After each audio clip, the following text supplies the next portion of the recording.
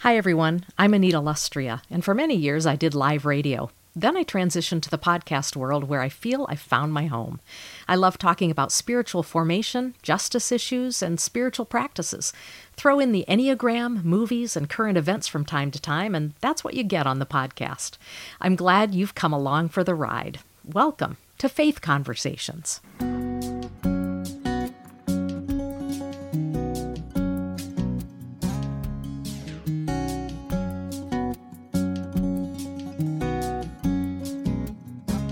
Welcome to Faith Conversations, everyone. I'm delighted to have a couple of good friends back on the podcast. You know them well. If you've been listening for any length of time at all, Melinda Schmidt and Michelle Van Loon, and I will officially say hello in just a second. Just a quick reminder, we're coming to the end of the year, and you all have been generous with Faith Conversations. Some of you have been longtime supporters. Some are new supporters. Some of you still are trying to figure out Patreon. Frankly, I can't figure it out myself sometimes. And I think what has served people well is instead of giving a per episode gift, just send in a $30 check for the year. Another favorite podcaster of mine encourages his audience to do that. And I thought, what a good idea. That's doable. $30 and away you go. You can do that via PayPal, and the email address is producer@anitalustria.com. You can find my address on the mailing address at my website, anitalustria.com, and that's and send a check via the mail. Some people like to do that and write a note, et cetera, et cetera. You can find me on Venmo, Apple Pay, all that kind of stuff. So if you can't figure any of that out, just email me and ask me at producer@anitalustria.com. I have a question. Oh, yes. I see that hand. How do they find you on Venmo and PayPal? I know. Well, Name? PayPal. So PayPal, the email address that they need for that is producer@anitalustria.com. Great. Venmo, I know. It's what is it there? Looking for you. It's some weird of course, I should know all this, right? Apple Pay. That's why I say just email me. Is it the Anita-Murphy-20? Yes, that's it. Are they dashes or are they underscores? Yeah, I think they're dashes. Say it again. Suppose I could give you $30 right now and you can see if it comes. It's certainly worth at least $30 to listen to this podcast for you. Totally. Oh man, you guys. All right. I always forget the Venmo thing. All right. Thank you. Thank you so much. You guys. Well, I am delighted to have you both back on the podcast. You are my conversation buddies. And just for those who are unfamiliar, Melinda Schmidt and I co-hosted a radio show for many, many years on Moody Radio, Midday Connection. We had great days, great times. And many of you have followed Faith Conversations from Midday Connection. And Michelle, boy, we got to know Michelle Van Loon when she was a guest on Midday Connection. And you talked to her more than I did back in Midday days. Talk about the regret book? Yep. Michelle. You did a 4-part series. Yep. And you came downtown for that, and wonderful. Just like a big girl. So well, and then you two were in a conversation group together in Chicago, right? Mm-hmm. Yes. It was, and always loved Michelle's perspective, and she's a great thinker and great exposure to a lot of sources, and just on her own is a wonderful, many-faceted thinker. And that, I mean, she takes faith into accountability and history and current culture, and then just great resources she's read. So well said. I really appreciated conversing with her. Thanks. And I just want to mention, Michelle, your latest book for people who are unaware. You've written many books. The latest one is Translating Your Past. And we'll post that on the show notes and on the Faith Conversations page this week too. So, and that is well worth getting. That's an excellent book. Yes. So thank you for that. But I feel so privileged because the three of us are in like a text conversation. We have our own conversation group. It's on a text thread because Michelle and I are in Florida. Melinda, you're in California. And so we're not able to sit down at a coffee shop, but we can text. And the things we text about are fascinating. And last week I was realizing, wow, there's depth and breadth. I've always known that to what we talk about. But in recent weeks, we've had the World Cup, the protests going on in Iran, and then things have erupted in China. And Melinda, you were posting articles in our text thread. And I was just thinking, wow, I guess my thought, this is how Christians need to engage. We need to be knowledgeable. We need to know what's going on in the world.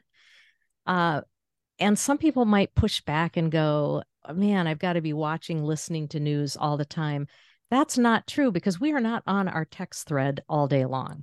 This is a little bit. So thoughts on that? I mean, there's a lot of information exchange and conversation about this, about world events and other things, but lately world events.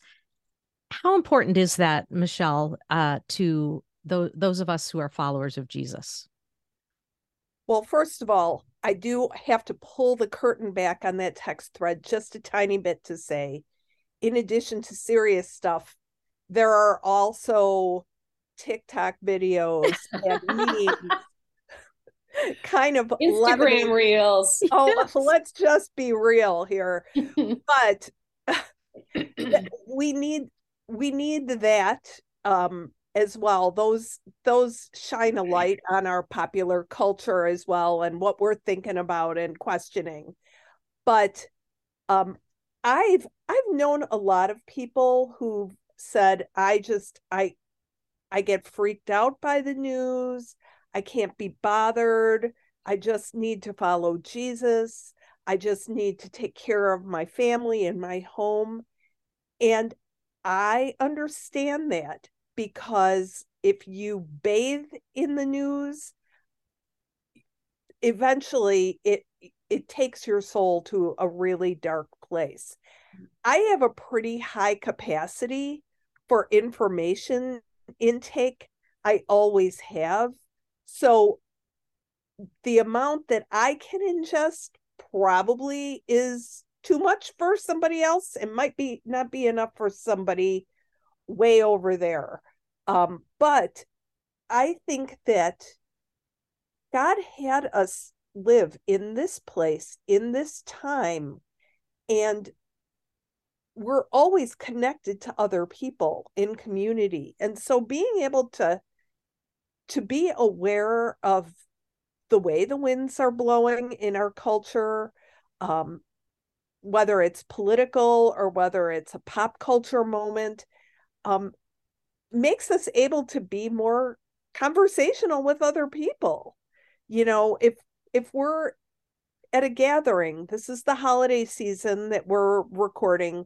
Many of us are going to be bumping up against people and doing the dreaded, maybe small talk. Small talk sometimes leads to big talk, but to be kind of dialed into what people are thinking about and hearing in the news, worrying about, I think has really high value. And yes, it's uncomfortable, but it's not, it can be a spiritual discipline if you're coupling it with loving God with your mind and prayer. Yeah. That's my sermon. I'm done. Bye, guys. Stay right there. I just wanted to add also the element of what I feel like in conversation with the two of you is iron sharpening iron. There were things that I was unaware of. I was unaware of all of the migrant workers that were killed in Qatar. I can never say it. Qatar. Yeah. I had no idea. Melinda, I think you put my kids got me onto that. Terrible. Yeah. I wouldn't have known if I hadn't been in conversation with you two. Yeah. Yeah, I think it's interesting, just the different topics that ring our bell that kind of show up, and then the funny memes, from time to time. But I think something that honestly helps is that we're pretty much in the same lane politically, and that makes a difference these days. So the topics, we're open to them. And I know there are other threads I'm in where, we've just said, no, nothing political, nothing about the world. It's just mostly, family news and funny memes and, happy Merry Christmas and that kind of thing. So it's really special and unique when you can find the like-minded with whom you can bat these things around. All that to say, when someone posts something in our thread, there are different perspectives. Mm-hmm. It's not all saying the same thing, but Michelle sees something and Anita adds to it, and then I throw something in. And so it definitely is a conversation, but they're topics that we aren't afraid of and that we find some similarity in. Like, any of us would have pegged one of those articles or topics and been okay with it and have the capacity to kind of look into it, but it doesn't seem heavy to me. And I don't always sometimes I just do a thumbs up on whatever somebody says. And that's good enough. Yeah. I do think it, to your point, Michelle, and you as well, Anita, it is informing, because we don't catch everything. And often it's the stories that kind of get buried, or we don't know the nuances about them that we need to be knowledgeable about. And one thing I've appreciated about Michelle is that she has made me very aware of the anti-Semitism, in our country. Mm-hmm. Stop there. I was going to say the world. No, in our country. Mm-hmm. And what it's like to live with the terror of that, the fear of it, and the constant badgering. And of course, we've seen that erupt more this month as well, which is interesting, isn't it? The month we're celebrating the birth of Christ. So anyway, I think that's the value of this conversation group that we have in a text thread as well. What are the things that one of us is more in touch with than the other and can bring to the forefront, and it can inform us, and then we have a place to go with it in our minds and other conversations.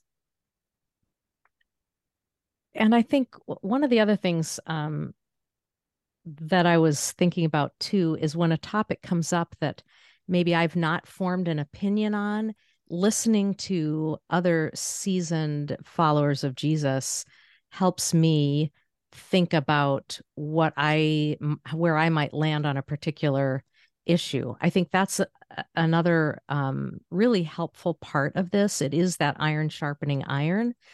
I mean, on many things, I certainly know right where I am and stand and et cetera, and where my opinion is. But then there's some other things, and I really want and need to hear from others. And I think it's interesting, Melinda, that you raised the political piece. And I'm still troubled by that. And I was going to even ask Michelle, maybe 10 years ago, that didn't seem to be, that wasn't a thought in it at all. What happened?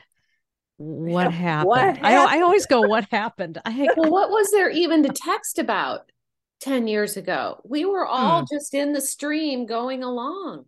Maybe. There was I wasn't, but that's just. We had our issues. Yeah. I'm always questioning kind of the way that power is used. So whether that is in the church or whether it's in culture, even before Me Too, I've known many abuse survivors of clergy sexual abuse. And so I've learned never to take things quite at face value. And is it unhealthy? Is it suspicious? It can be. My own propensity is, to go into kind of self-protection mode. And actually, these kinds of conversations, when you've got some people that it's safe to kind of explore ideas with, kind of keeps me from retreating to a defensive posture. Curiosity is a very powerful tool. And even if, let's say you're listening and everyone around you is kind of a cookie cutter politically or socially, maybe it isn't that you can have a big, deep conversation about current events, but you can always ask a little bit of an annoying question or a challenging question or a curious question just to see if you can move the needle a little bit and get to why. If you've got questions, there's always a way to kind of go into a conversation, especially if everyone around you is saying one thing and you're not sure you're exactly where you are with it. Mm-hmm. And I'm so glad you said curiosity. I just had written that down on my paper here. Questioning and curiosity. I don't think we've necessarily been encouraged to be questioning and curious rather than to just accept what is. And so I think that's part of our particular bent. We are all three curious people and quick to ask questions. And I think that's something that can be cultivated. If it's something that you don't seem to come by naturally, or you don't see that you have that, you can cultivate that. Just start asking questions, whether or not they're out loud, even in your mind. Just start asking questions. What else would you say about how to cultivate curiosity, either of you?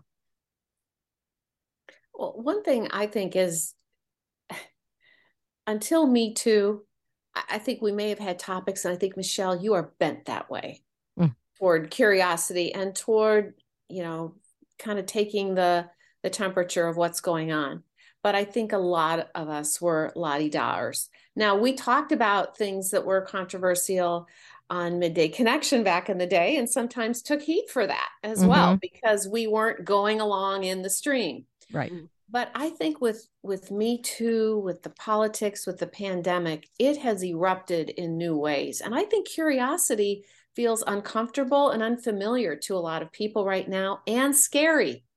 I think I remember when the pandemic started, Brene Brown talked about conspiracy theorists, and she said it's really a fear response. It's self-protection. And so these have caused dividing lines in our conversations as well. So things have gotten a lot hairier, I think, with talking about things and being alert. I think we're more alert than ever. It's like, what next? Who did what? Who said what? And I think of this anti-Semitism. Michelle, you've probably been aware of that forever. Well, not me. All this current culture and stuff, it's been dug up like in a garden. It's made me super aware. And it's almost been overwhelming as well. And it feels overwhelming to be curious. And I think, honestly, some people don't have the capacity.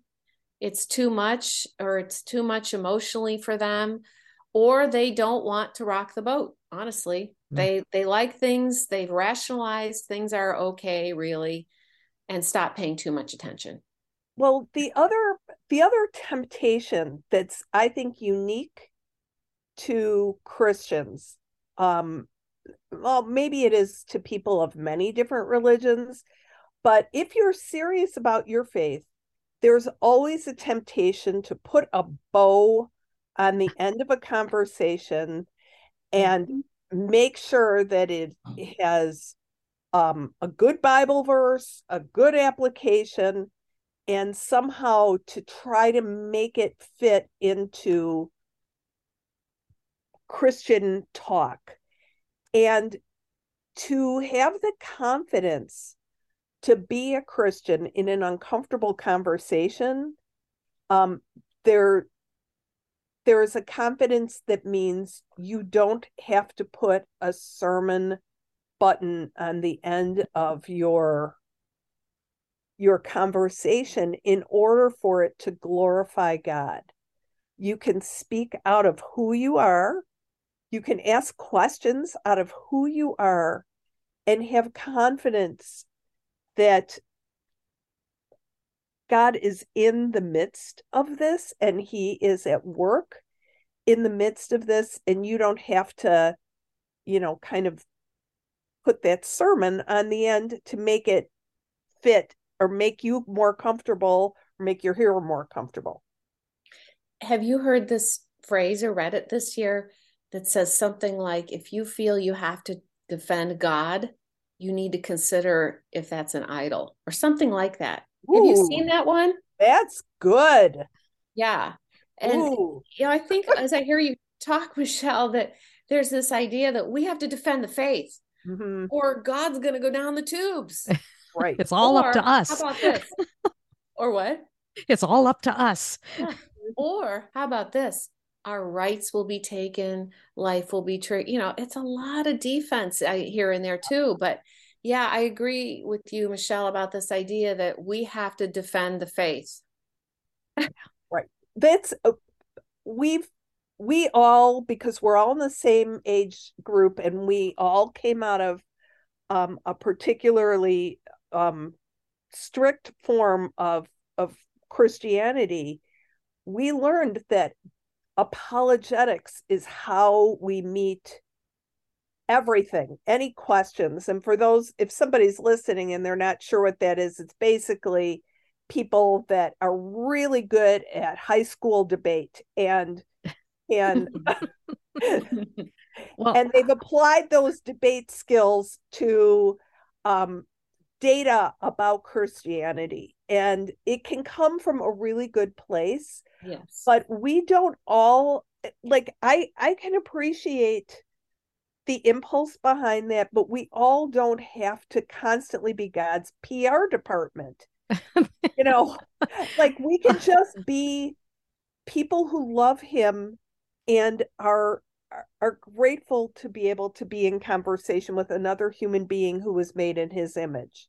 So I probably shouldn't say this, but I'll tell you exactly what comes to my mind is how much we were questioners on Midday Connection. And I find it very interesting that our program was replaced with an apologetics program.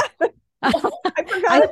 I do. I think about that all the time. I mean, and I'm not, Anita. and I'm not saying, hey, that's not bad. Their prerogative's not bad, but I certainly noticed that. That's all I would say. I found that interesting. Well, I remember one of our hot topics at the end was on the Milrose Club, which was a conversation group we had every Friday. And I'd raised this question about, is the man the head of the home? That whole thing. That's right. I forgot. And I went and asked one of the Jewish professors, and he said, no, it doesn't mean that. It means that the man is the cheerleader of the home, and he should make sure that everybody is moving toward their potential. And are you agreeing, Michelle? Yep. And when I said that on air, our boss came to my door and gave me a little talking to. Came running. It wasn't going along in the stream. And it was a matter of months after that where actually we were released from the program. But yeah.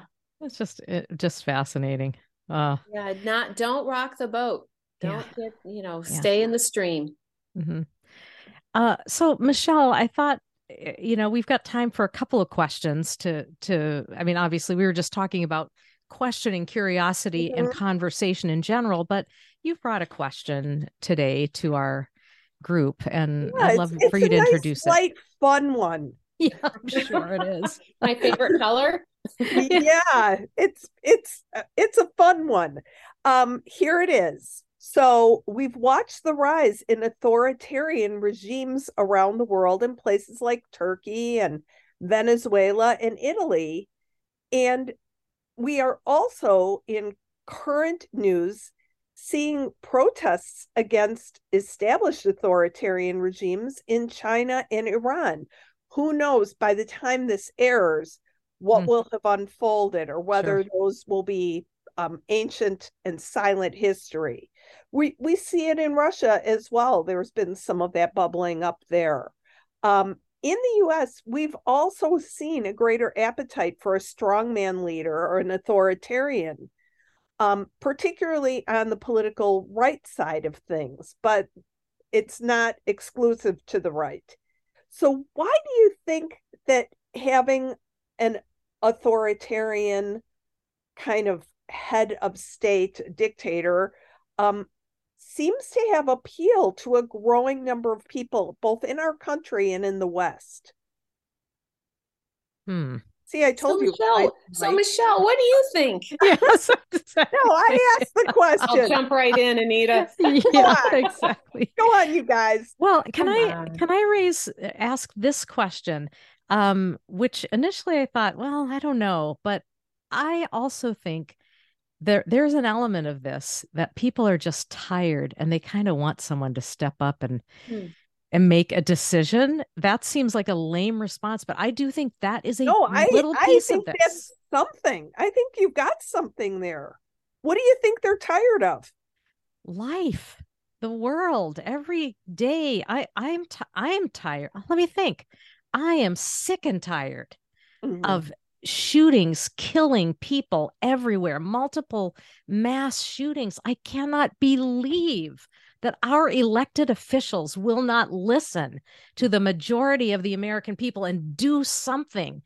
I am not saying that hunters don't need guns to hunt where they hunt, whatever. I'm saying that things like an AR-15 are absolutely unnecessary. That is my opinion. And I feel it really deeply.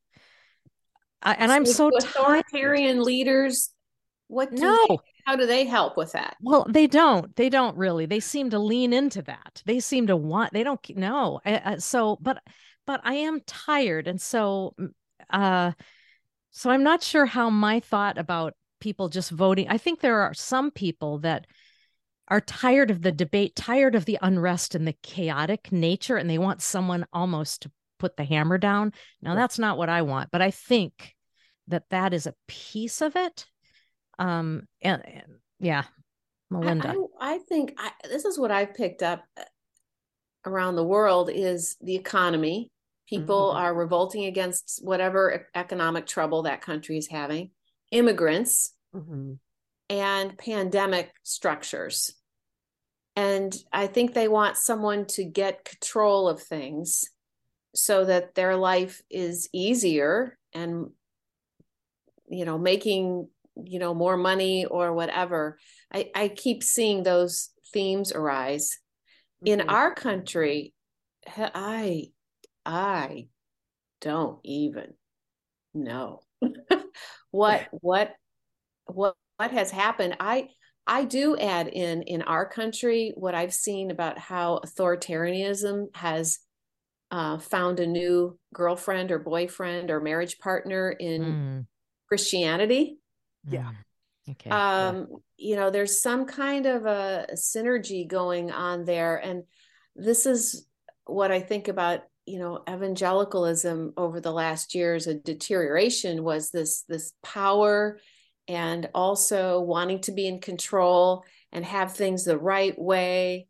And so if there's an authoritarian leader that can promise that, suddenly it turns into God's will. Yes. You can't argue with God. Oh, boy. It is, I think, an impulse as old as when Israel said, give us a king. We want to be like all the other kids in the neighborhood. And they all have kings. We need a king. This way that we're doing things with judges, and judges are talking to God and prophets are talking to God, it's all so nebulous. We need to see a king and he will guide or lead us. That desire it's not new. And in our fractured politics right now, in our fractured culture, there's people that want their guns. There's people that want drag queen story hour.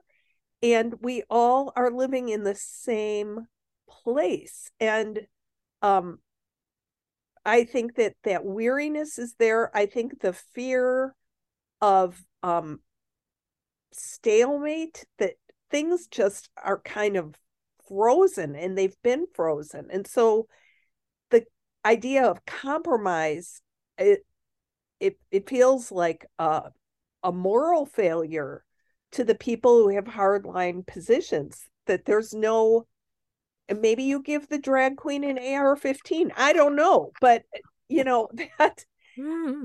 that is the world that we're in right now, is that it's winner take all.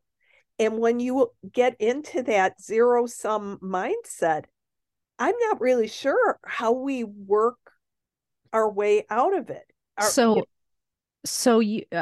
think one of the things that's coming into my mind hearing you talk, Michelle, is it doesn't matter if you're on the right or on the left. You know, there are fringes of both. Where are the centrist people? Where is the compromise, the conversation, right? Well, and I think a lot of those centrist people have gone kind of quiet. It's not the same kind of silent majority that Richard Nixon referenced during his presidency so many years ago. But I think that there are people in the center, or they view themselves that way, but we've lost the ability to understand how to figure out a compromise, not handing an AR-15 to a drag queen. That's just a horrible picture you're all welcome with now to enjoy that image. But the idea of where are even small places that we can meet? And part of that goes back to where we started. Being able to figure out how to have a conversation with a neighbor or a friend is a practical, tiny little thing that we can do just to kind of fight the temptation just to look for somebody to lead us out of the morass. So asking a question, having a conversation, sitting down to eat with somebody who absolutely is not where you are socially or politically is a very powerful kind of rebuke to that authoritarianism. I can hardly say it, but you know what I'm trying to say. I was thinking 20 years ago, it seemed like we elected a president and then we elected people in the House and the Senate, and they were supposed to work together. And then on the news, you heard the president talk about how they weren't doing that. But it all was kind of in this swing, that kind of swung back and forth and back and forth. Now, I feel like the Senate and the House are nothing, and the president is the king. The president's the power person. Right. And this is really missing now, this sense that I think we've lost respect for leaders, and they seem irrelevant, and they don't seem to have the power, and there's not the conversation back and forth. That seems like a model that I wonder if it's just been lost. Right. And it's not just here in the US with our dysfunctional politics. It's everywhere. I have friends that live in Israel. I have friends in Europe, and I hear from them the same kind of impulses that are around them, maybe not quite as out there and dramatic. The United States is big and casts a long shadow compared to Italy or the UK or Israel, but nonetheless, there's something that people are longing for someone to come and restore order, and or they want power, or and they want, and they think they can get it through Mr. or Mrs. or Miss so-and-so, yeah, who's up for election or re-election. You are my ticket to power. Right. Right. Well, friends, easy to see that in the Christian community too. It's really disheartening. Yes, very much the same. And that's it's interesting. When I first came to faith in Jesus back when Richard Nixon was president, the first church I ended up at was a very small little group called the Plymouth Brethren. And they prided themselves on not having a single pastor. They were run by a group of elders. These were typically untrained men, which meant you got all kinds of different sermons, good, bad, and often drawn from whatever they heard on the radio. But it was the idea about a diversity of power, a diversity of voices. It was male only leadership. But that idea of a community or a team trying to figure out how to shepherd a church really imprinted me, and kind of ruined me for the hierarchical images that I've seen in most of the other churches we've been at. It's hard. It's hard to do life that way. It's hard to do church that way. It's hard to work on things like consensus, and it doesn't always work. It's very idealistic in many settings, but there's value in not concentrating power in one person's hands. Yeah, we've seen that. The again sad right. We've seen that again and again, the downside of that. Wow. And we're not drawing any conclusions here today. We're hoping that you'll keep your conversation going, maybe with a friend, about some of these very things that have been raised here today. And maybe now's a good time to transition to another topic. And Melinda, let's turn to you. Okay. Well, last time we talked about movies and TV shows. Yes. And I think, Anita, one of your favorite movies was Sound of Music. Yes, ma'am. Love it. 1959, Rodgers and Hammerstein. And one of the songs that was very popular that they wrote was called My Favorite Things. So that's my question for us today. What are a few of your favorite things? And I have some. I can get us going. Yeah, get us started. Yes. Think a little bit. Okay, I wrote a few down. The first one I wrote down was rain.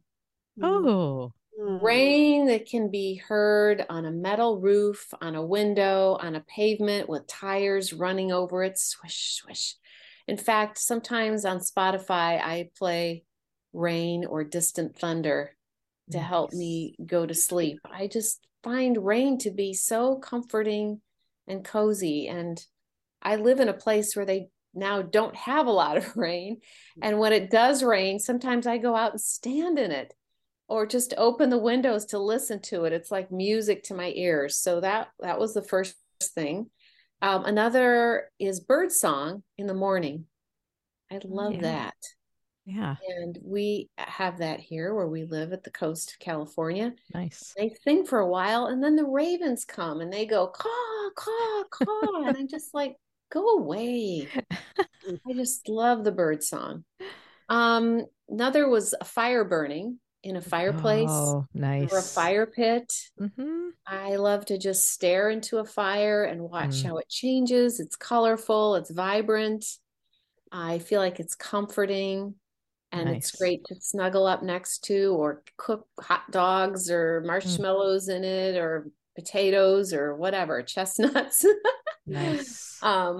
So rain, birdsong, a fire burning. And I would say a favorite thing for me has been being a dog mom. And our dog passed away in March, but I just love seeing dogs. I think you have to have a dog to live in California. Or at least in Orange County, because there are dogs everywhere and they're in the grocery store, in the restaurants, in the post office.